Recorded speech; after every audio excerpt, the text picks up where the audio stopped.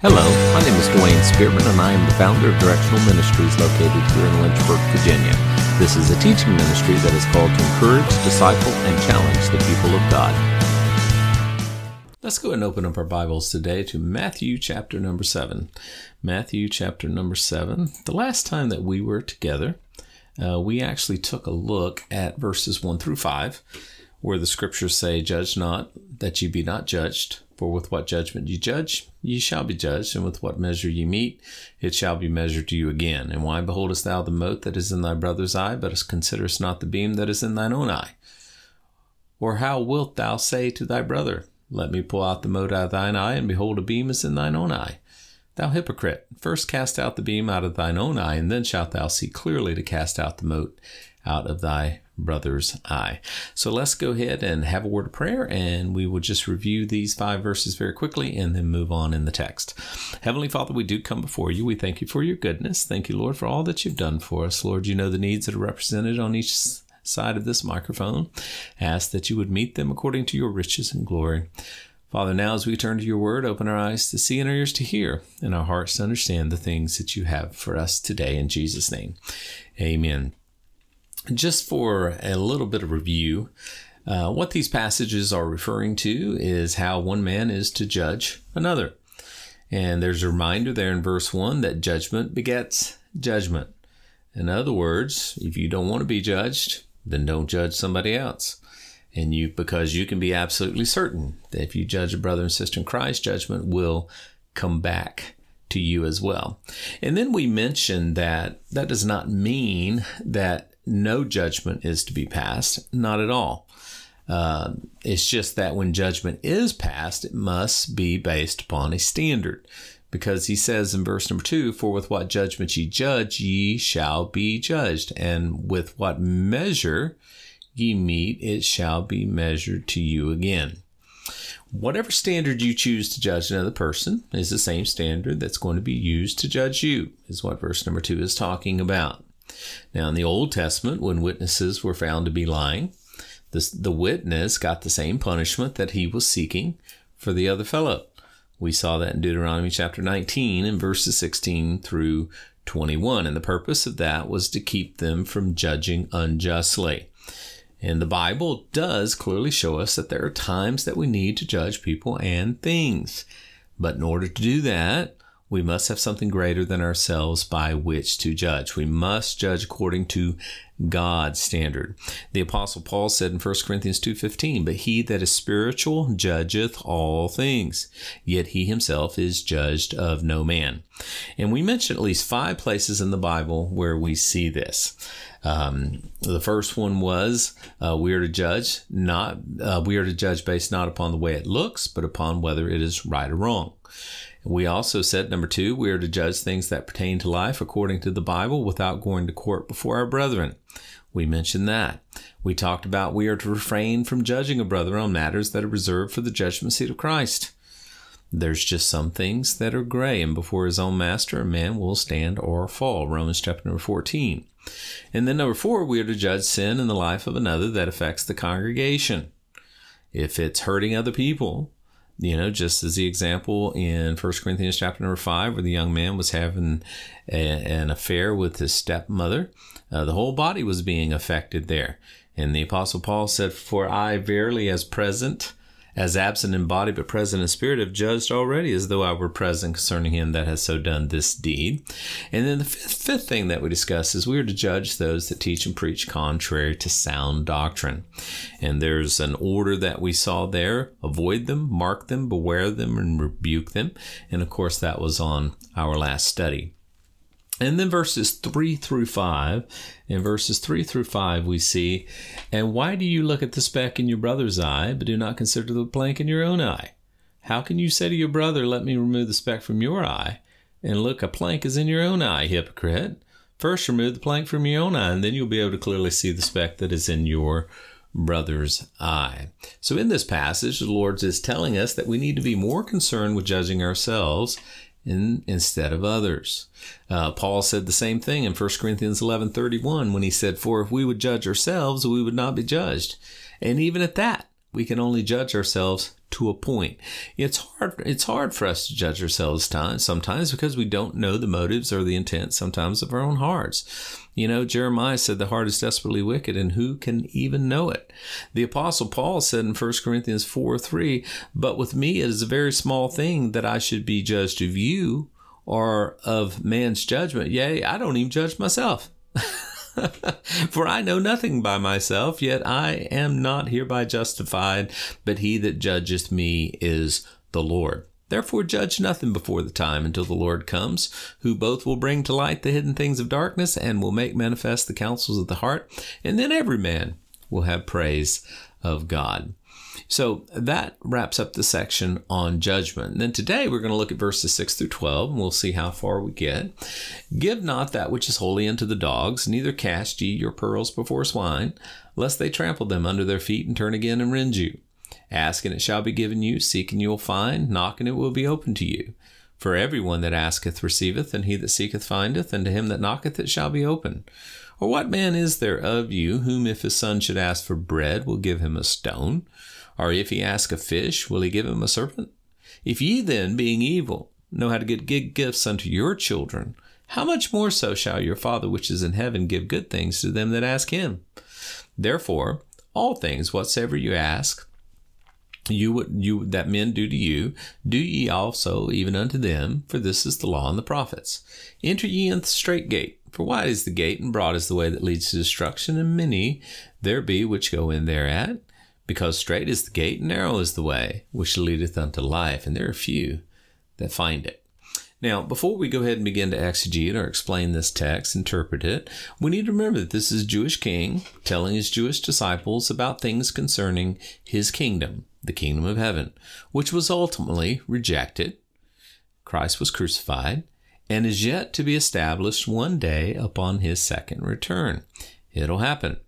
And in these verses, he speaks to them about a couple different things, and we're going to look at these one at a time. He talks to them about false prophets. He talks to them about receiving good gifts. He talks to them about the golden rule, and he talks to them about the strait gate. So let's go ahead and take a look at these one at a time, and let's look at interpretation and then application. First, he talks about false prophets in verse number 6. Give not that which is holy unto the dogs, neither cast ye your pearls before swine, lest they trample them under their feet and turn again and rend you. The lesson here is that in the kingdom of heaven, the Lord's people are pictured as holy and as pearls. And they were not to be subverted by false prophets who were pictured as dogs and swine, pigs. These dogs and swine are those who proved to be hostile to the gospel that Christ was teaching.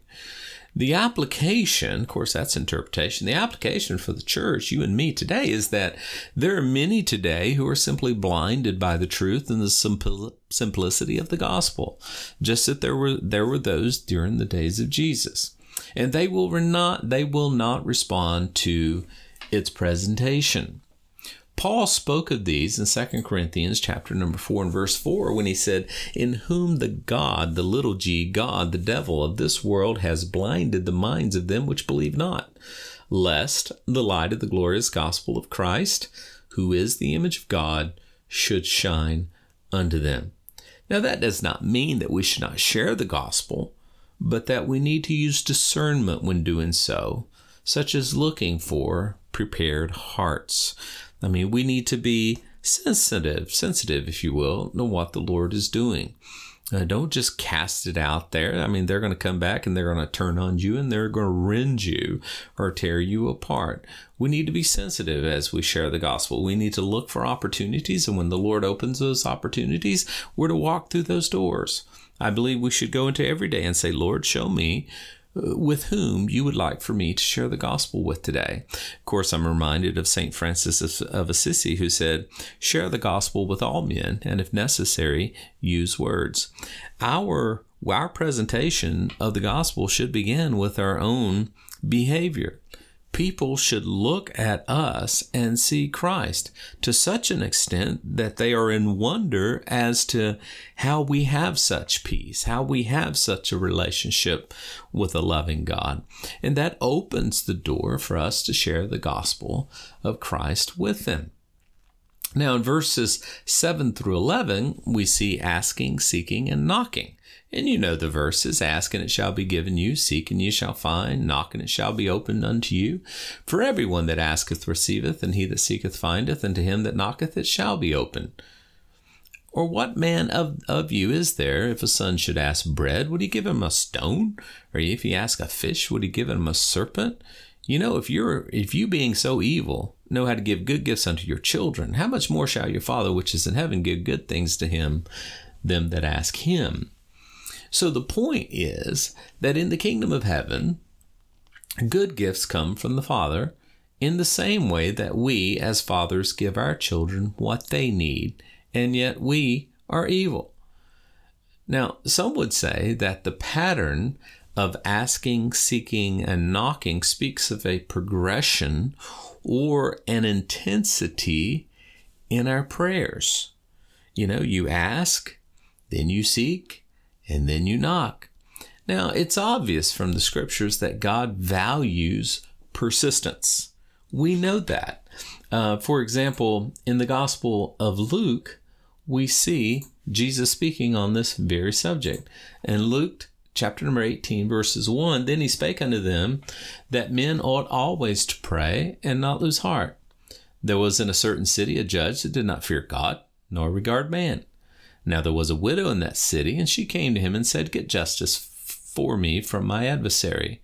And he would not for a while, but afterward he said within himself, Though I do not fear God, nor do I regard men, but because this widow troubles me, I will avenge her, lest by her continual coming to me she weary me. And then the Lord said, Hear what the unjust judge says.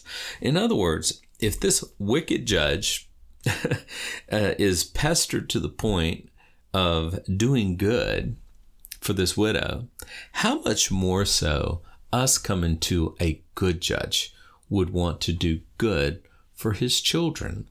And our Lord says that he lays out this progression of asking, seeking, and knocking. By asking, I believe that's just actively coming to God, making our requests known unto him. And then by seeking, I believe, and notice these are all present progressive, we're actively moving with purpose in the direction that we believe God is leading us. And then by knocking, we're actively trying the doors that we believe may be the Lord's answer. In other words, we're moving with a purpose. We're asking, we're seeking, we're knocking. It's not stagnant. We're moving. You know, we can't just ask and do nothing, but we're asking while we're seeking.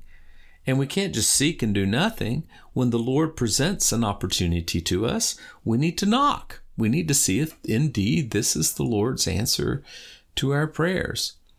And I believe the lesson here is that if we, being evil, know how to give good gifts to our children, how much more will God give us what we need?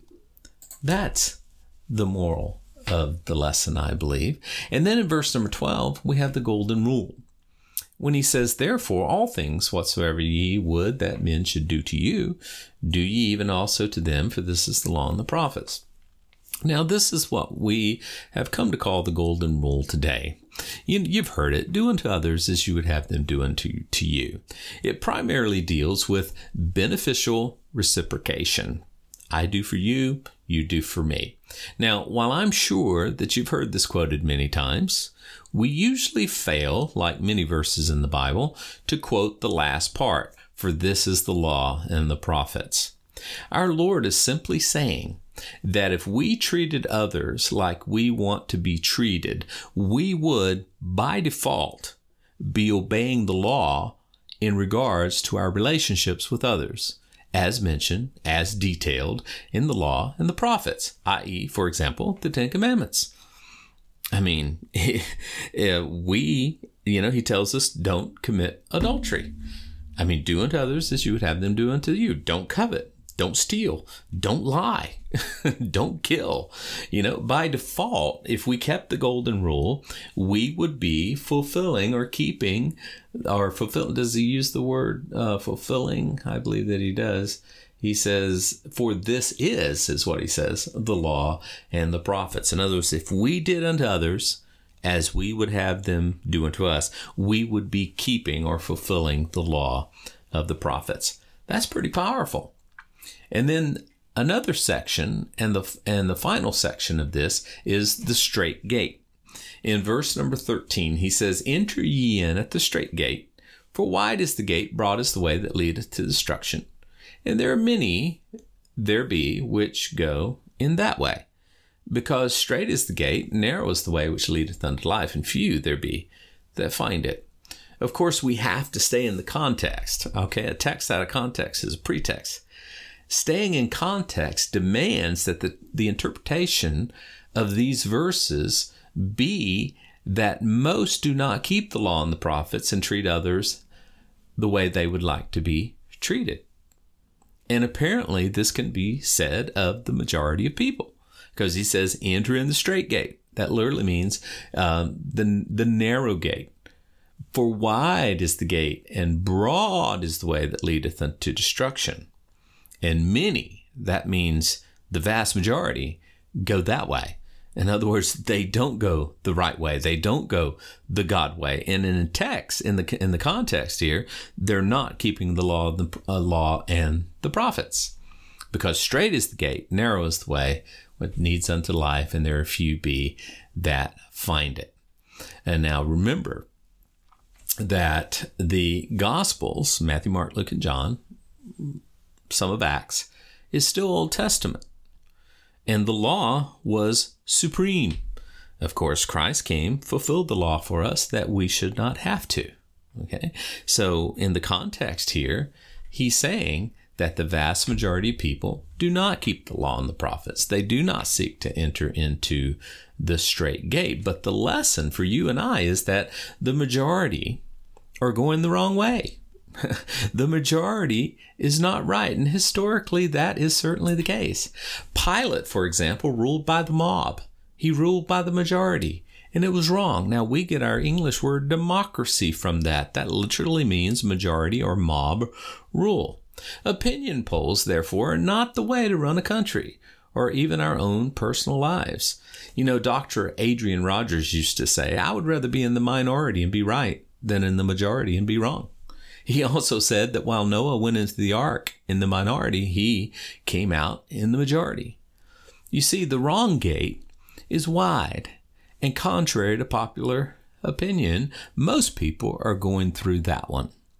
The right gate is straight. In other words, it's narrow, and there are few that are going into that one. You see, when people say you're narrow-minded, that's actually a compliment, because narrow is the way that leads to life. That's what that word strait gate means, the narrow gate. And contrary to popular opinion, God is very exclusive as to who he will and who he will not allow into heaven. Jesus said in John 14:6, I am the way, the truth, and the life. No one comes to the Father but through me. You see, this all roads lead to God.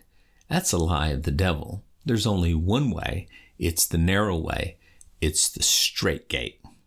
God bless you guys. Hope that you have a great day. Remember how much God loves you, wants the best for you, and he's working all things out for your good.